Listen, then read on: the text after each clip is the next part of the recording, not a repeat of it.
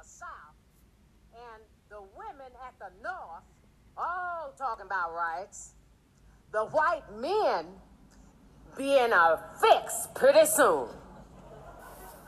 But what's all this talking about? That man over there, that man say that women need to be helped into carriages and lifted over ditches and have the very best place everywhere. Nobody ever helped me in a carriage or over mud puddles or give me any best place. And ain't I a woman? Look at me. Look at me. Look at my arms. I have plowed and planted and gathered in the barns. No man can head me. And ain't I a woman? I can eat as much as a man. I can work as hard as a man. Eat as much when I can get it. And ain't I a woman? I have borne 13 children. And I've seen most all of them sold off to slavery. And when I cried out in my mama's grief, what nobody heard me. Hello everyone, this is your host Shay. I am so happy to be back with another episode of Proverbs and Politics, and I'm so happy you are tuning in. I hope you all are having a great day, and I hope you all have been having a great week so far. So we're going to jump right into it. As you can tell, this week's topic is about misogyny. So this is all about women, our place in the church, our place in the world. And we're connecting the supernatural to that aspect of a social problem or a social standard in the world. The title of this episode is called Misogyny, one of the favorite sons of Satan. So you may think that that title is a little bit extreme. It's a little excessive. Shay, is that really necessary? But yes, it is very necessary. And we're going to talk about it. It may get a little emotional. I may get a little loud. There may be some bars dropped. But I want you guys to stick in it with me. And we're going to get to the bottom of this. So, as we dive into this next segment, this first segment, what is misogyny and why is it relevant to the believer? If you were one of those people who got a little weirded out by the title, then this segment is dedicated to you. Because misogyny is of Satan, it is satanic, it is demonic, and it is disgusting in the eyes of God. I just wanted to get that out there. Let's just start at that point. The definition of misogyny is a dislike, contempt for, or ingrained prejudice against women. So why are we talking about this as believers? What relevance does this have? Isn't misogyny just another word that's used currently to talk about intersectionality politics? Because it is a buzzword used. We've heard feminists use it. We've heard womanists use it. So how can something that we only recognize used in the world be applicable to the believers? First of all, it is important to understand the function and the creation of woman, because women are important to God, and because women were created in the image of God, because we're all created in the image of God. More specifically, we're created in God the Holy Ghost. We are created parallel in his function. So therefore, it is important that we dissect and we talk about why women go through the things that they go through, and that we have to recognize the root of it. In Genesis 2:18, God says, Genesis 2:18 says, "Then the Lord God says, it is not good that the man should be alone. I will make him a helper fit for him." What is the Holy Spirit? Well, we know that the Holy Spirit is a helper. When Jesus ascended and he left to go into heaven after his 40 days, after his resurrection, we know that he sent the Holy Spirit. There's a saying that says, The Holy Spirit is so important that Jesus had to leave so he could come. The Holy Spirit, like it says, is our helper, is our comfort. He gives us the power to walk out this daily life as a Christian. And it's also important to know that women were never intended, God never created women in mind with the intention to make us play back burners and back roles for destiny or purpose, or for us to play a back role in the world. So, with all that being said, God has a plan for woman. Yes, woman was created as a helper to man, but that does not negate her worth or value, nor is that an indicator of her lesser worth, but it's actually an indication that she is of a worth that maybe we have not tapped into or we have no understanding of yet. Because remember, the Holy Spirit has always been around. The Holy Spirit, when it refers to Ruach in the Old Testament, we may not have necessarily heard the term Holy Spirit or Holy Ghost until the New Testament, but he has always been here. And so we understand, and through that we can see the importance of the role of the Holy Spirit. So therefore we need to be able to see the role of a woman, and woman in her entire being, as important. Why? Because once again, she is made specifically in the image of God, but more especially in the image of the Holy Ghost.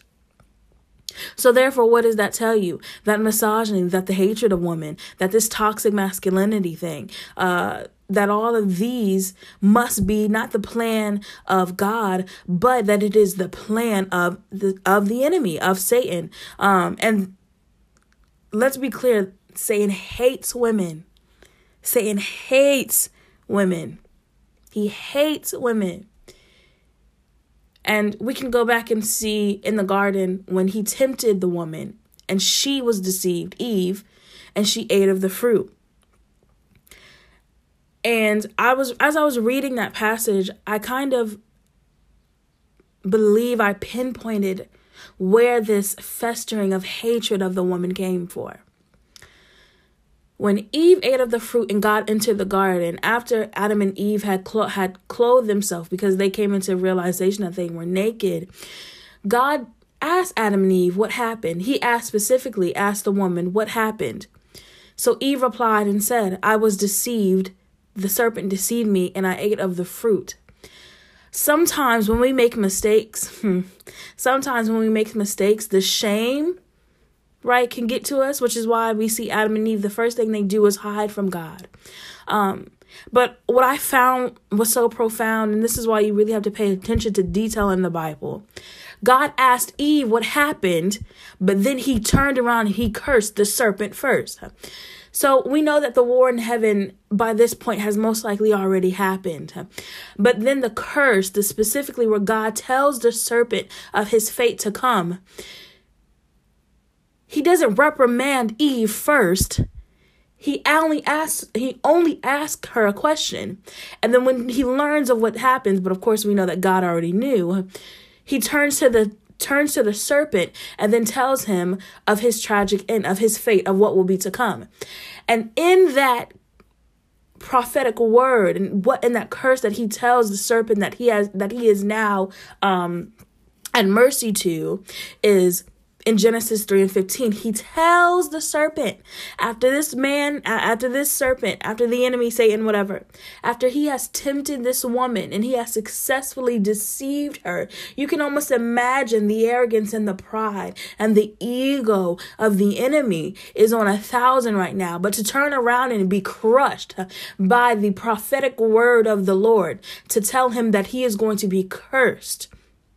And then, if that's not enough, in Genesis 3:15, it says that God told the serpent, since you have deceived this woman, which it doesn't necessarily say in the Bible, but I'm just laying as like a foreground. You have deceived this woman, and now humanity has fallen.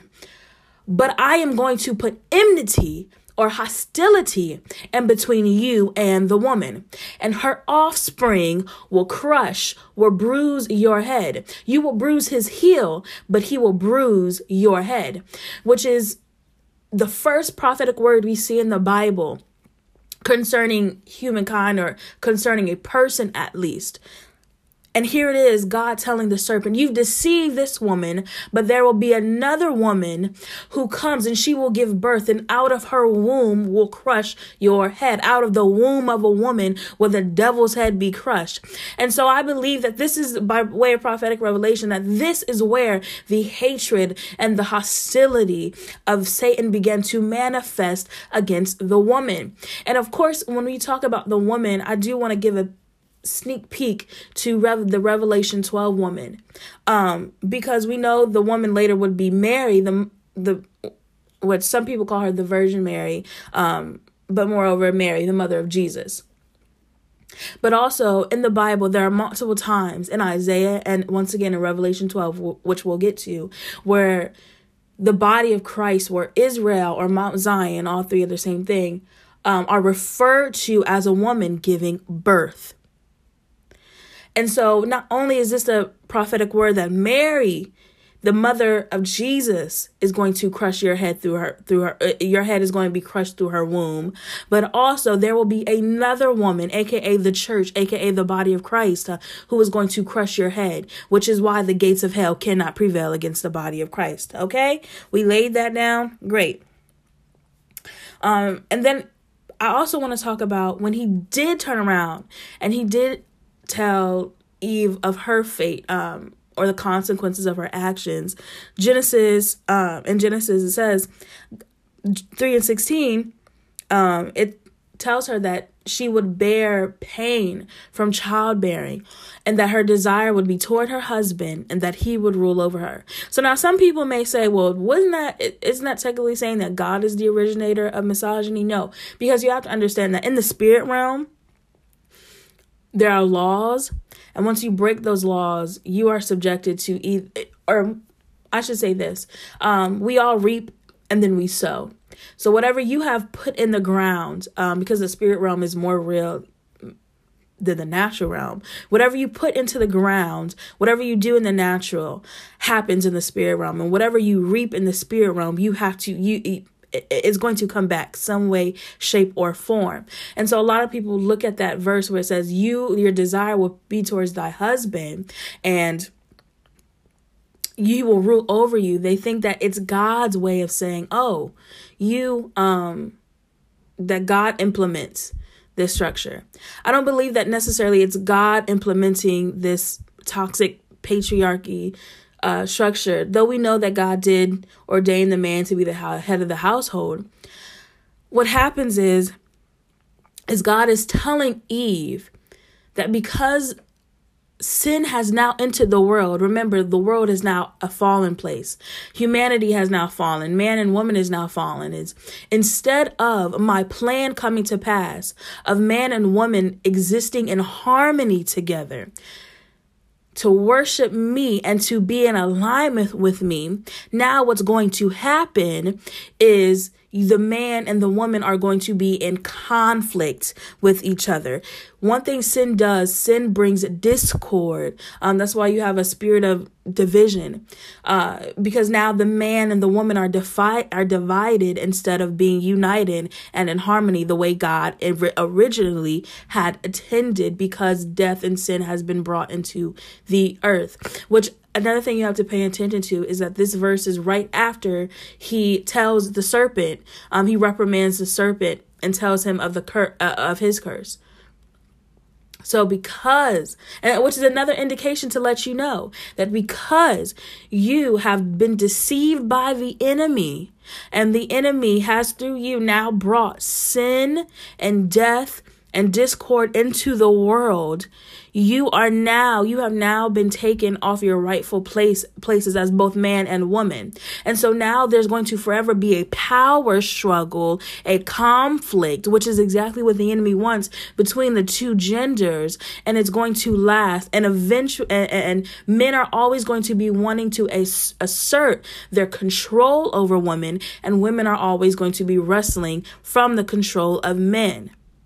So this is not a curse that's necessarily mandated by God, but it is a direct consequence, reaping what has now been sowed into the earth that Eve will experience and that we are now experiencing, because we see that the whole gender wars thing is bigger than ever right now, right? We see the hot girl versus hot boys, city girls versus city boys. And it's funny. We don't think that it's necessarily that serious, but when you really examine the state of the two genders, we are really at war with each other, it seems like. When you get on Twitter, when you look on TV, wherever it is. And so also what is so powerful, if you go right back before that, the enemy predicted sin and death. He knew that if he could deceive Eve, he could bring corruption into the earth. But he did not anticipate himself being cursed. And this is why the enemy wages war against the woman. And this is why to this day he is waging war, misogyny against the woman. The hatred of the woman started in the garden after the fall. So, of course, we examine Eve and our Adam and Eve in the Garden of Eden. Well, you say, well, where else do we see misogyny in the Bible? And I know a lot of scholars and a lot of theologians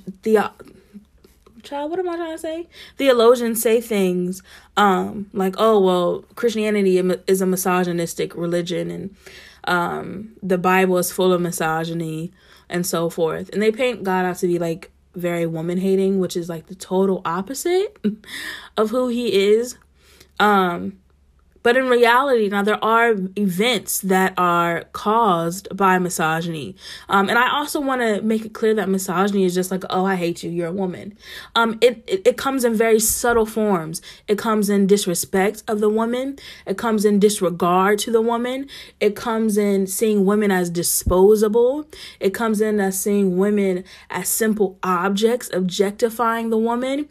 It comes in not listening to women. Hey, come on, somebody. Because we all know that there are a lot of people, even other women, that are not good at listening to other women because they disregard their thoughts, their feelings, emotions, and their plans and their intent. And I also want to make something clear that misogyny is not something that's just perpetuated by men, but it is perpetuated by women.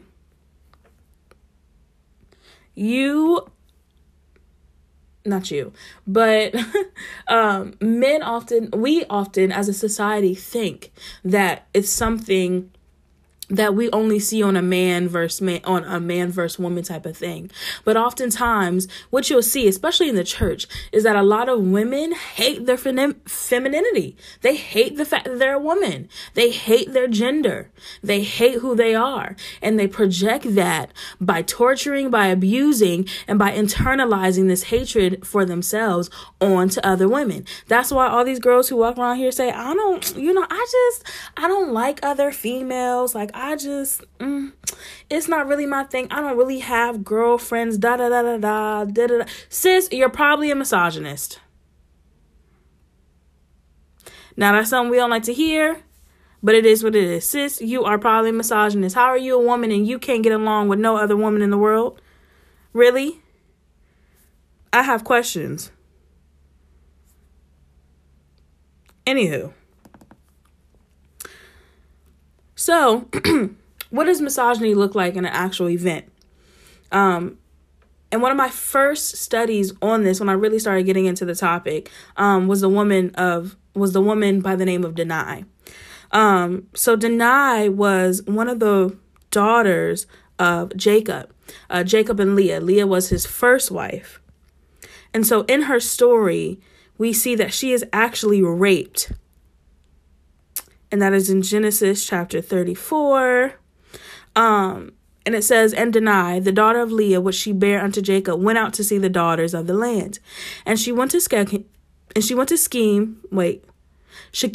the son of Hamor, the Hivite, prince of the country, saw her. He took her and he lay with her and he defiled her, which means he defiled her, meaning he took her virginity.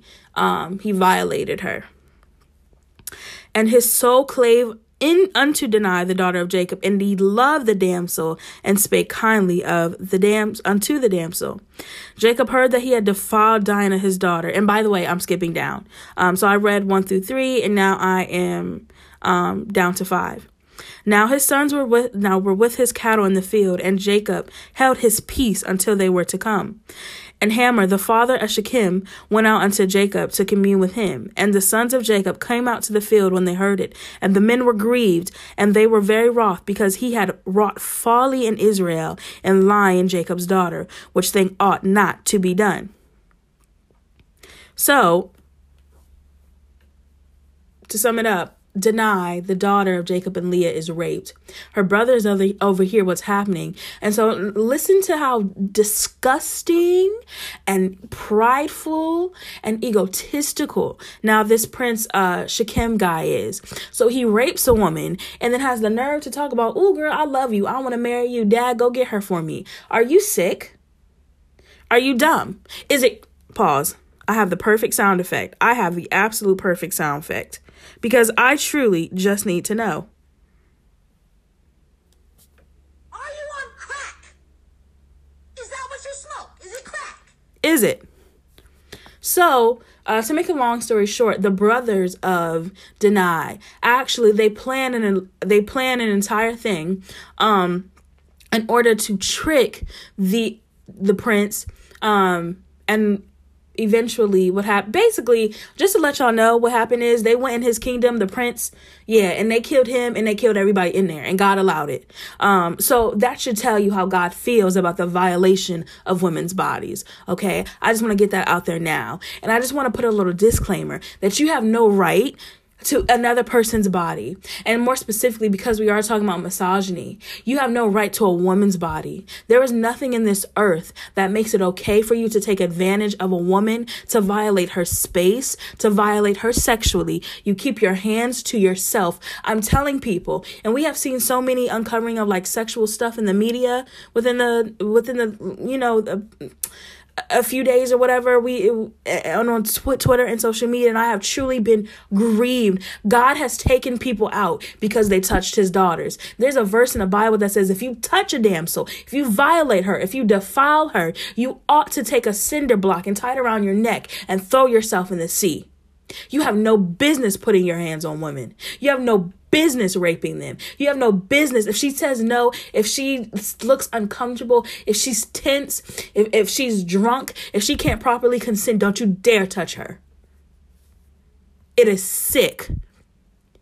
And God has empty clip into Negroes, empty clip into people, empty clips into whole entire kingdoms because they defiled one of his daughters.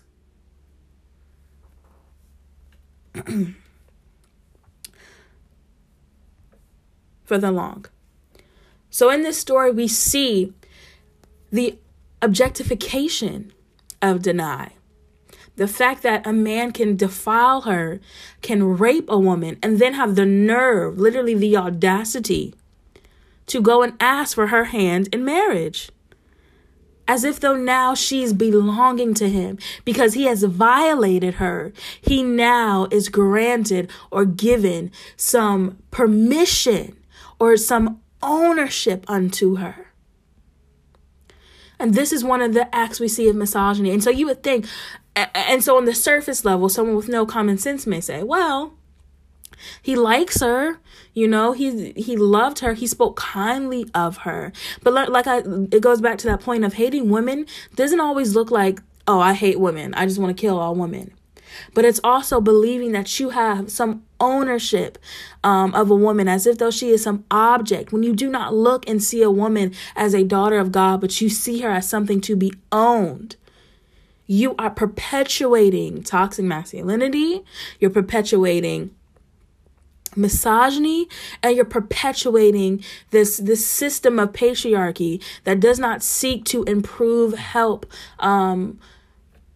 or value the life of woman, but seeks to negate it in order to puff out its own life, its own strengths, its own wants and desires. And then also I want to take a look at but Judges 19. And I want to talk about the Levite's concubine. And again, I'm going to try to paraphrase as much as possible. So we have a man, he was a Levite. And we're going to go down to 16. Behold, there was an old man who was coming out of the field from his work at evening. He was from the hill country of Ephraim, but was staying in Gibeah. And the men of the place were sons, descendants of Benjamin. When he looked up, he saw the traveler and his companions in the city square, and the old man said, "Where are you going, and where do you come from?" The Levite replied, "We are passing through Bethlehem in the territory of Judah, to the most remote part of the hill country of Ephraim. I am from there. I went to Bethlehem. Yet we both have straw and feed for our donkeys, and also bread and wine, and for your handmaid, and for the young man who is with your servant. There is no lack of anything." Then the old man said, "Peace be to you. Only leave all your needs to me, and do not spend the night open in the square." So while they were celebrating, behold, men of the city, certain worthless and evil men, surrounded the house, pounding on the door. And they spoke to the master of this house, who is the old man, saying, "Bring out the man who came to your house, that we may have relations with him." So in the city, the men were very sexually corrupt. Not just the men, but the city itself was full of pride, and they were an immoral place. And so they're asking the old man, "Hey, bring out that man, because we trying to see what that mouth do." Very disgusting. Then the master out of the house, went out and said, "No, my fellow citizens, please do not act so wickedly. Since this man has come to my house as my guest, do not commit this sacrilege. Sacrilege, child. Do not commit this nasty stuff." But then the men would not listen to him. So the man took the Levite's concubine, who is a wife or some sort of mistress or a female companion of the Levite man who was visiting the town. He took the concubine, and he brought her outside to them. And they had relations with her and abused her all night until morning. And when the daybreak came, they let her go. So they raped this woman all night long. And this is a group of men. So all these men gang raped her. They abused her. And at daybreak, the woman came and collapsed at the door of the man's house where her master was until it was fully light. When her master got up in the morning and opened the doors of the house and went out to go on his way, he saw his concubine lying at the door of the house, and her hands were on the threshold. He said to her, "Get up and let us go." But there was no answer. Then he put her body on the donkey, and the man left and went home. When he arrived at his house, okay, child. Oh, we don't gotta read that part. Anyways, so as we see here, the old man, instead of giving him the man, he took the Levite's concubine, and he gave her to a group of men. He knew they were going to rape her. Knowing their intentions, and he still gave her over to the crowd, and they abused her, and they did all of the things. And I am so sorry, by the way. I'm so sorry. I put a trigger warning. I'm going to put a trigger warning in the notes, or in the description of the episode. But he abused this woman all night long. This group of men abused her all night long. So 1, they're trash for raping her. 2, this man who knew exactly what they would do to her is triple trash. And once again, we see this hatred of women manifesting in a way which shows disregard for a woman. That it is better to allow this woman to be abused and to be raped than it is to allow this man to be so. I mean, of course, it would have been disgusting either way. And then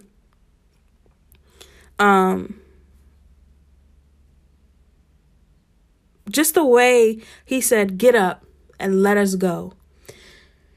One, you would think that a master, the old man of the house, and understand something. During this time, women had to have permission. So it wasn't like he could have just walked in the room, grabbed her, and took her out the bedroom. So you have to understand there had to have been some sort that the Levite himself had to have some type of knowledge of what was happening or what was going on. Because like I said, in those times, it was very different. You couldn't just take a man's woman and that was unheard of. And so for her to be lying, dead, raped, abused, and most likely mutilated and tortured in various ways. And he says to her, get up and let's go. With no disregard to what could have possibly just taken place. She was beaten and abused until she was dead. This is the disregard for women that we see every single day. And this does not just happen back in the times of the Levite men, of the times of this Levite man. We see stories like this all the time. How many stories have you seen? Actually, I'll say her name. Kavana Flanoy, a woman who is currently serving 25 years. She goes on a date with a man. He takes her back to his apartment and he attempts to rape her, and she defends herself by shooting him, and he dies. And she's the one who's doing prison time. But how many times have we seen the disregard for women, not just by men, but by an entire system? We see in the case of Carvana Flanoy that this woman, and by the way, a psychiatrist and a therapist, I believe, actually did an evaluation and determined that she had PTSD because this girl had actually been raped before in her childhood. And they determined that she had PTSD. Did the courts care? Did they take that in consideration? No. And what's even worse is that it was a racist county. It was a black woman. And so therefore we see how, once again, history consistently perpetuates this violence, this physical violence against women. And more specifically, I really want to have a conversation against black women, against women of color, but specifically against black women. And then therefore, after we have been traumatized by the actual physical violence, the insidious nature of being abused, of being disregarded, of being objectified, we therefore have to go through the violence of being silenced, of being shut down, and having been left for dead. And it stinks in the nostrils of God. God hates it. God absolutely hates it.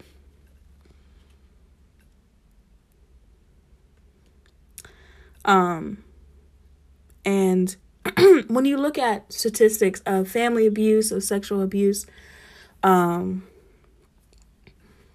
I do want to point out something, because I know that I have an audience of black men. And like I said, I specifically want to talk about black men right now, black women right now.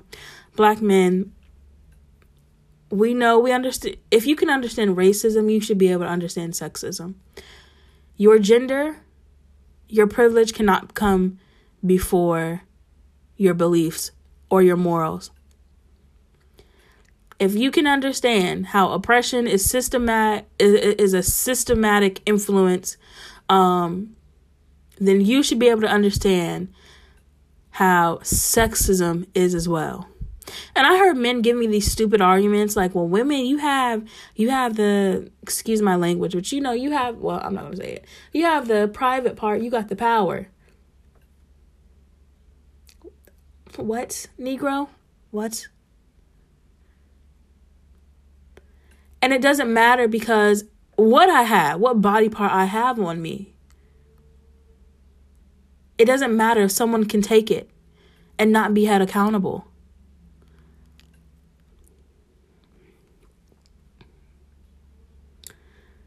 And even as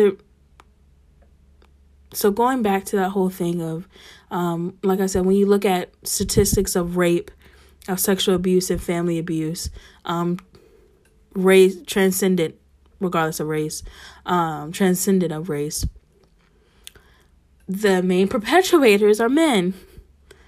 This is not I hate men, men suck, men are trash. But if you can understand why some black people say all white men are evil, then you should be able to understand why women feel strongly that men are trash.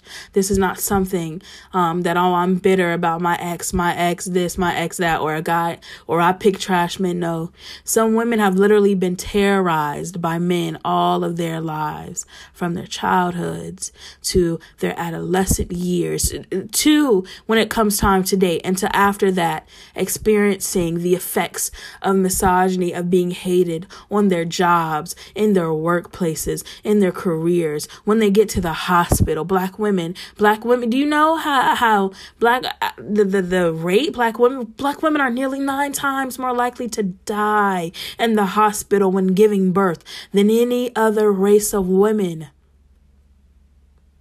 This thing is not just instances or events. This thing has permeated into institutions, into systems. Why? Because if we can understand that racism is a demonic principality, then you can understand that sexism is too. It's the same principle. The enemy, hey, okay, I'm not going to get that far. We're going to let that wait. But even as it relates to the Levite's concubine, black women, and like I said, and this is not me forgetting about the pain of other women, especially other women of color. Not at all, because I understand, but I'm just saying because I'm a black woman in America. And so I can specifically speak to my experience. But black women are forced to take the heat. We're forced to, no one else will. So we have to stand on the front lines, whether it's by choice or by force. The Levite's concubine had to go through being raped, mutilated, tortured, and abused all night long in place of the man which she was with, to protect him, the man. And she ended up dying. How many black women do you know? And let's take this thing generational, lineage. Because it's there. How many of us black women, how many have we been covering up the secrets of pedophiles and sex offenders?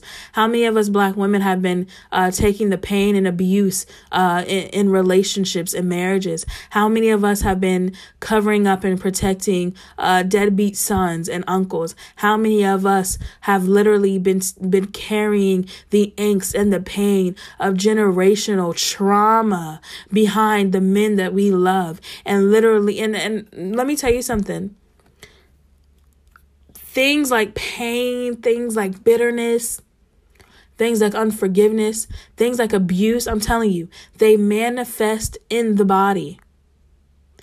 How many black women did you know that she may have died of a certain diagnosis, but she really died of grief? How many of our big mamas died after being alone? How many of our grandmothers and our grandgrands and our nannies, how many of them died feeling the bitter effects of bearing burdens of their families? How many black women have died because they had to suffer in place of love? And so I pointed out how misogyny was not just so more candidly, I want to talk about misogyny in the church. So because I don't want this episode to be super long, I'm going to try to break this down. In our churches, I grew up in an apostolic church. I know anyone who grew up in like really strict evangelical churches or really strict old time Baptist churches. I mean, not to say everyone's experience is the same, but I've talked to a lot of Christians, a lot of believers in my time of life, and a lot of us have the similar experiences. We grew up in churches where there were men who, instead of were leaders and good shepherds, were more like tyrants.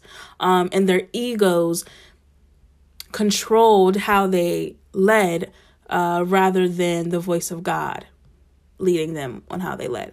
So I grew up in an apostolic church, and in the apostolic church I grew up in, or more so just, the churches that and the preachers that I have seen come up, it is normal to call women sluts, hoes, and whores through the pulpit. It is also normal to sit women down for getting pregnant and then go right after service and give and hug and thank deacons with 62 kids by 75 and a half different women. Give him thanks and gratitude for his service in the church. I have seen female preachers have to literally strip themselves of their femininity. And this goes back to this whole internalized thing. Have to feel like they can't wear heels in the pulpit. They can't wear makeup. They can't be beautiful. They can't beautify themselves. They can't feel good about the way they look and embrace their femininity, because they have taught that something about their femininity makes them lesser than their male peers or fellow male preachers. That something about them, about being a woman, isn't exactly appealing, or doesn't exactly go well with the call to preach, or to any fivefold ministry for that matter.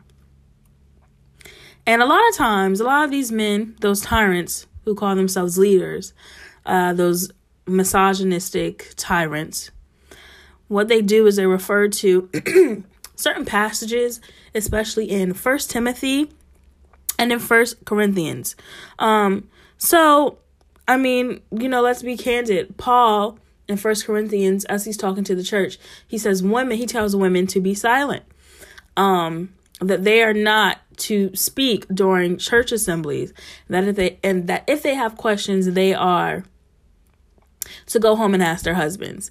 And in Timothy, it also basically says, wives, be in submission to your husbands. First things first, I want to say, consider context. Both churches that Paul and Timothy were talking to, they were specifically talking to the women of that church and the issue they were addressing specifically. Why? How do we know this? Or how can we infer this? Because just in 1 Corinthians chapter 11, a few chapters before, what was that? Chapter 15 of 1 Corinthians? Paul talks about the daughters preaching and prophesying, and he don't have a problem with it. But now he's telling the women, okay, y'all got to sit down. He actually addresses three groups: those who can speak in tongues, prophets, and women. And he was speaking to and addressing certain problems, specific problems to that church. Those were not orders.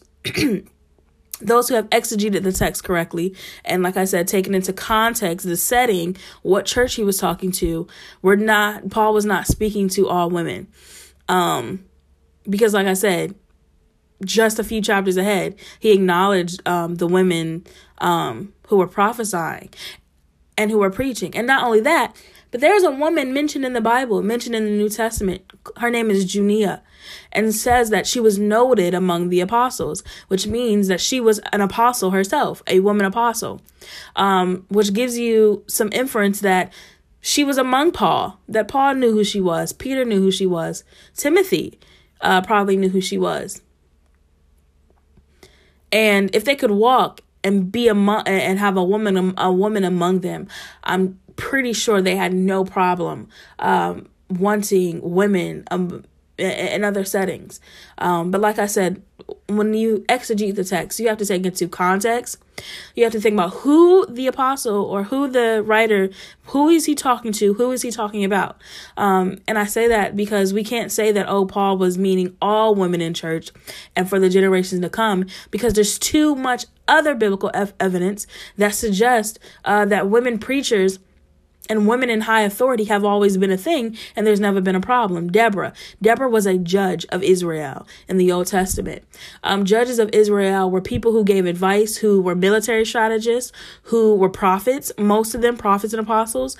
Apostles weren't formed yet, but they were prophets, but they may have been apostolic in function.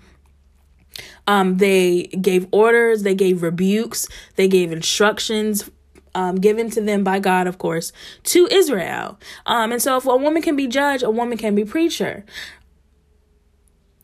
Queen Esther, for example. Queen Esther was a queen. And God used her to deliver the Jews, basically, child, from genocide. So, and then even we look at the ministry of Jesus, the Bible tells us that women were the ones who funded, who gave and who followed, and funded and followed the ministry of Jesus closely. And even if you look at when Jesus has died, the first evangelist is Mary Magdalene, because when she goes to visit, her and other women go to visit the tomb of Jesus to lay down herbs and things like that, an angel says, not an angel, but Jesus actually appears to them. They were the first people to see Jesus.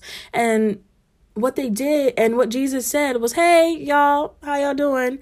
Yeah, I'm back. Go tell everybody. Spread the good news. And what did they go do? They went and spread the good news. What does the evangelist do? Goes and preaches and spreads the good news. Women were the first evangelists. And it also brings me to another point. Last episode, we talked about justice. Anytime there is a work, of justice, there is always a woman present. And if she isn't present right then she has been present to tell the story. She has been present to be the forerunner of the news. When you look at Deborah, once again, going back to her, she orchestrated the military strategy to take down Sisera. And she told Barak was a part of the military of Israel at the time, and he told Deborah, I'm scared. I don't really want to do this all like that. And Deborah's like, okay, but you're not going to get the credit for this victory. It will be a woman.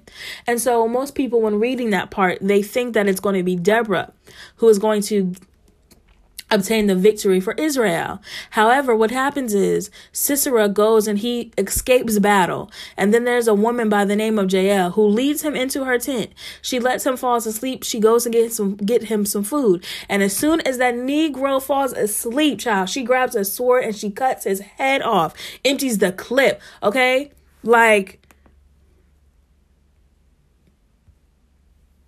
So we see that God, many times throughout the Bible, Old Testament and New Testament, has used women in seats of authority to carry out his will. Anytime justice is needed, there is a need for women. And I put that on one of my flyers because we rarely see, even going back to Jesus and Mary Magdalene. And in the last episode, I also talked about how Jesus' death was a work of justice or divine reversal. Women are always a part of the plan of justice. Always. There's rarely a time where you see justice served, or you see a plan or a purpose of God come to fruition, and a woman has not had her hand in part of it some way, shape, or form. Once is going back, why misogyny is so satanic, why it's so demonic, because women, the God's use of women is the very opposite of Satan's plan and intent for the woman. He hates women because he knows anytime there's a work of justice, there's going to be a woman, It was the woman. Oh, I feel my help coming on. It was a woman at the beginning who gave birth to the man that thwarted the entire kingdom of hell. And it was a woman who was the first to tell the story about it. So you see, again, we see more evidence as to why misogyny, why the enemy is trying to devour the woman, because something happens whenever a woman walks onto the scene. There is some type of dismantling of hell, some type of giant has to fall, some type of kingdom in hell, the marine kingdom, whatever it is, has to fall when there comes a submitted daughter of God, when a submitted and surrendered woman walks onto the scene and she is showing her purpose and identity. Something happens to where the enemy knows that his head is about to be crushed through the thing that woman bursts out of her. Whew. So, with that being said, where was I at? Okay. That thing just kind of gripped me a little bit. Which is why men in the church, they think that they're doing God a service, or they're doing God a favor by telling women to sit down and shut up, and telling them you ought not to wear this. And they think they're doing some work of the Lord by calling them sluts and whores and putting all these identities on them that God never put on women himself. But in reality, a lot of these preachers, pastors, apostles, and whoever else who are really, like I said, misogynistic tyrants, what they are really vessels of the plan of Satan for the woman.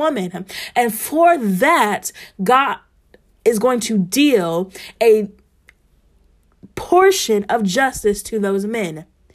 Because anytime you are in opposition to a woman holding authority, anytime you are in opposition to a woman having her own rights, whenever you are in opposition to a woman having her own mind, whenever you are in opposition to a woman carrying out the work and the duty of God, you are in opposition to God himself. And the word of the Lord says that he scatters his enemies. Women have always been the forerunners of justice. Why? Because if we were created in the image specifically of the Holy Spirit, who came right after Jesus had done the ultimate work of justice, then that must mean that women are also the aftercoming. Women are the proof of a justice happening, of a work happening of justice. It is impossible to serve God and hate women. Because if we are the proof, if we are the evidence of a work divinely reversed, aka justice, and you hate us, then that means you hate the very nature of God. Why? Because justice is the way God operates, is who he is. He has made justice. He establishes it. So if you hate the woman, you hate justice. And if you hate justice, you hate God.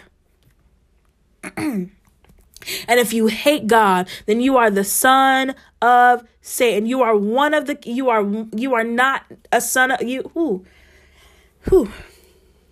Then you are no son of the kingdom of God, but you are son of its opposite. And that's Bible. It's not personal. It's the Bible. You got these preachers up here in this pulpit calling women all out their names and getting buck with women and missionaries, but they won't get buck with their deacon. And you have some women who have been so used and so abused and so terrorized by these men in the church that they hate themselves. And any other woman who is sure in her femininity, who is confident in her femininity, who is confident in who she is as a daughter, they hate her too. They hate themselves and they hate her. Look at Salome. Remember how misogyny looks. It doesn't look like one thing. But this woman, she hated John the Baptist so much she wanted him dead. But she used her own child, her own daughter, sexually to persuade her husband, who was this daughter's stepfather. And when he was sexually entranced by this woman's daughter, she used her to get what she wanted, which was the killing of John the Baptist. So I just paraphrase that whole story. But what I'm trying to tell you is that anytime a woman disregards another woman, then it is a direct reflection of what she disregards in herself. If a woman can look at her daughter and not see her in the personhood of her womanhood and freely give her over and use her for evil, then that is a projection of how that woman feels about herself. And we have so many women in the church today. We have so many women and that's right. And I know we have a lot of preachers, a lot of big time preachers who love getting in these pulpits and telling women they look like hoes. You are a hoe. You all are a whore. Let me tell you something. If you call God's daughters anything than what they are, my God, it's a lot of times what we see is a lot of these same men who get up in these pulpits and a lot of these same women who get up in these pulpits and call women out of their name have quite a few skeletons hanging around themselves.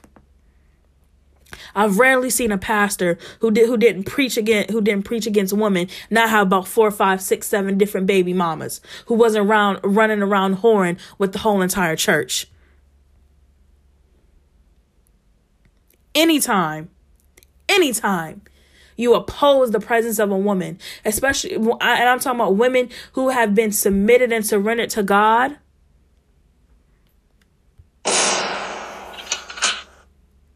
That's all I'm going to say on that. You're smoking crack. You are not of God. You are of Satan.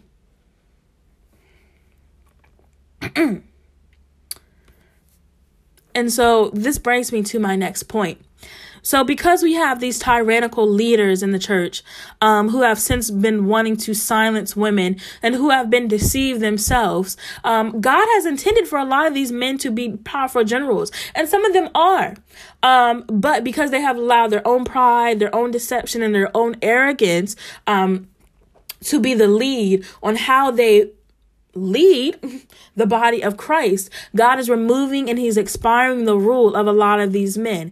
And the guard is changing. What does that mean, Shay? The guard in the Bible, if you look at the Old Testament, the guard were watchmen over the church, who upheld the standards, who were the generals of the church, who were the gatekeepers of the church, of the body of Christ. And what God is doing is he's taking it down. A lot of these misogynistic men, you call pastors, you call leaders, you call apostle, and you call bishop. And what's going to happen where their spots were vacated, God is going to put in the place those same daughters they tried to silence. And that is the word of the Lord. In this day of justice, where the revival is justice, God is calling forth the daughters. God is calling forth daughters to prophesy. He's calling forth daughters to pray. He's calling for daughters to lay hands. The daughters are going to raise up armies in the name of the Lord, and they are going to thwart the plans of the enemy. In Revelation 12, there is a woman who is representation of the church, of the body of Christ. But also, I believe that the Bible also, even if it's written in Revelation, it's for the future. No matter what context it's written in, it's always relevant to our current day. And so Revelation chapter 12 says, "And a great sign appeared in heaven, a woman clothed with the sun and with the moon beneath her feet, and on her head a crown of 12 stars. She was with child, the Messiah, and she cried out, being in labor and in pain to give birth." So this woman is symbolic of the church, but she's also symbolic of Mary. And Mary in herself, her story is a foreshadowing of the church. And then I'm going to go down to 5. Oh, no, I'll read 3. Then another sign of warning was seen in heaven. Behold, a great fiery red dragon, Satan, with 7 heads and 10 horns. And on his head were 7 royal crowns. And his tail swept across the sky and dragged away a third of the stars of heaven and flung them to earth. And the dragon stood in front of the woman who was about to give birth, so that when she gave birth, he might devour her child. So here we see that there's something powerful. And once again, this can be used in present day. What was inside of the womb of the woman, go back to Genesis 3:15, he was actually ready to devour it, but it came out, and she gave birth to a son, a male child, who was destined to rule all of the nations with a rod of iron, and her child was caught up to God in his throne. The woman fled to the wilderness where she had a place prepared by God, so that she would be nourished there for 1,260 days. Don't get caught up in the number, child. But going back down to verse 13, "And when the dragon saw that he was thrown down to the earth, he persecuted the woman who had given birth to the male child." What is this? This is further evidence that any work of justice is firstborn. Somewhere a woman has her hand in it. God uses a woman somewhere. And so we see that the enemy begins to chase down the woman. I'm just going to paraphrase that he actually begins to chase the woman. But the 2 wings of the great eagle were given to the woman so that she could fly into the wilderness where she was nourished away from the presence of the serpent. And the serpent hurled water like a river out of his mouth after the woman, so that he may cause her to be swept away with the flood. But the earth helped the woman, and the earth opened its mouth and swallowed up the river which the dragon had hurled out of his mouth. So the dragon was enraged with the woman, and he went off to wage war on the rest of her children. So we are living in a day and in a time, and we have been, where the enemy has been trying to wage a war against women. The enemy is trying to devour women. He is trying to make women hate their femininity, and he is literally trying to make women feel the burden that God did not give them for their womanhood. But we rebuke the devil, and we say that the daughters will prophesy, and the daughters will be given eagle wings like eagles, to rest and be nourished in the wilderness. So what we see here again is that misogyny is a direct influence, and it comes nothing but from Satan. It is how Satan operates by in way to hate women. It's why our mothers, we have seen lineage after lineage of our women, of our mothers, and of our grandmothers be slaved and be bondage to suffering, and that we have to call it love to make ourselves feel better about it. But there is a God who loves women, who loves the daughters, and that you don't have to suffer to get his love. And there is a plan and a purpose that God has set before women in order for them, that they don't have to experience love. They don't have to experience success. Now, yes, we know that we suffer a little while for the glory of God, but this suffering is not the same one that the enemy is trying to inflict and that we have experienced for generations. This is not the same burden, but God is endowing the daughters with power and with authority, because anytime that there is a revival of justice, there has to be a woman present, because what the woman gives birth to bruises the heel of the enemy. And anytime there is a work of justice, here comes that slew-footed serpent ready to thwart the plan. But God has given woman something in her. God has given something to the woman which is in her stomach that she must give birth to, a destiny or purpose that directly stands in opposition to the Satan, to the serpent, and then it takes his foot and it puts it on the devil's head, to defeat him. So you have to understand that misogyny is a very strategic way of Satan in order to stop the daughters. But we are more than conquerors, and I want to exhort Black women, especially you, for a while. I want to exhort women, but I especially want to exhort Black women, because I feel the grief. I feel the grief of our womanhood. I feel the grief of what it's like to feel like you are bound by the social problems of your race and your gender. What it's like to hate your femininity because it feels like your femininity is slavery rather than a good thing. Because the Bible tells us that when a wife is found, a good thing is found, but it does not always feel like that. But in a time, God is calling forth justice, and every leader, every elder, every deacon, everyone who has set themselves like Satan in opposition to the daughters will have to face justice. Like I said, justice for some of us means. And so, because the next revival is coming, because there are earth pangs in the earth, God is anointing the daughters to wake up, to rise up, and to take their rightful places of authority. You are a daughter, and you are here for a divine purpose on the earth. You are here. You are more than a conqueror. Earth and creation does groan out the names of the daughters. God does hear and God does see the tears of the abuse of the daughter. For every daughter, for every woman that every leader, preacher, bishop, and whoever else has spilled on the ground because they have cut them, because they have betrayed them, because they have mislabeled them, because they have misguided them, because they have raped been abused and put their hands where it does not belong. The blood, the cries of the blood cries out to God, and God is very capable of hearing. And in this next move of justice, the daughters are getting justice. Hey, every man who calls himself a pastor, who calls himself a shepherd, who calls himself a leader in the body of Christ, and every woman who calls herself a leader, but instead has chosen to hate her own femininity and therefore compromise that of another woman, will have to come to a time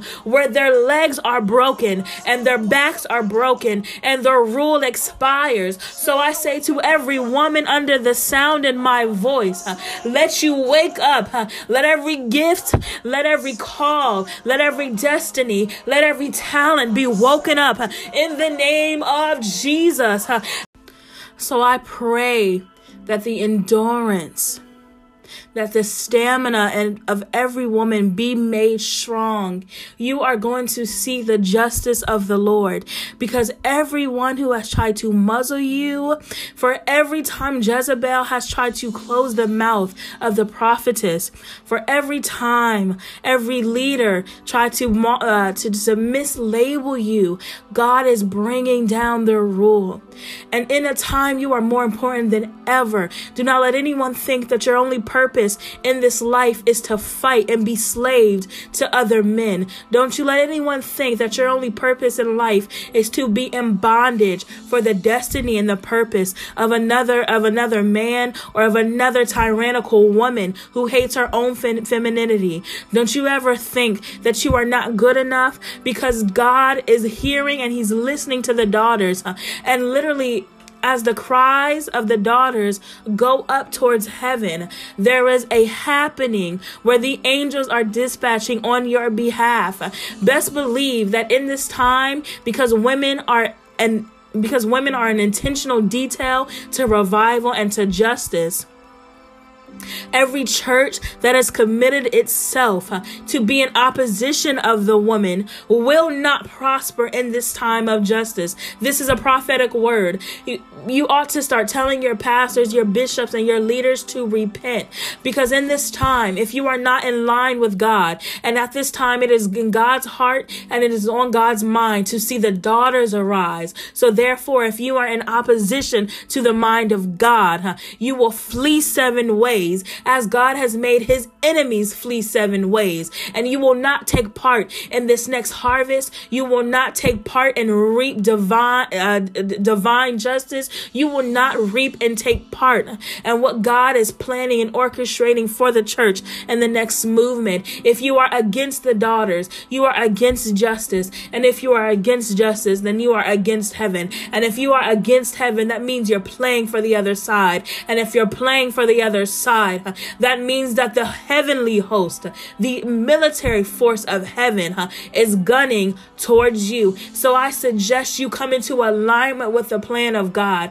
And I suggest that every woman under the sound of my voice, do not hate your femininity. Do not neglect the power that is in your womanhood. You were designed in parallel to the Holy Spirit. And like that old saying goes, the Holy Ghost is so important that Jesus had to leave for him to come. You are teachers, you are judges, you are lawyers, you are prophets, apostles, evangelists. You are, most importantly, you are a daughter of God. And if God emptied a clip into a kingdom over Deny, he'll empty a clip for you. Don't you ever be confused on which side God fights. He fights on the one of justice. And if it takes a woman for justice to be born in the earth, then that must mean that God is on the side of the woman.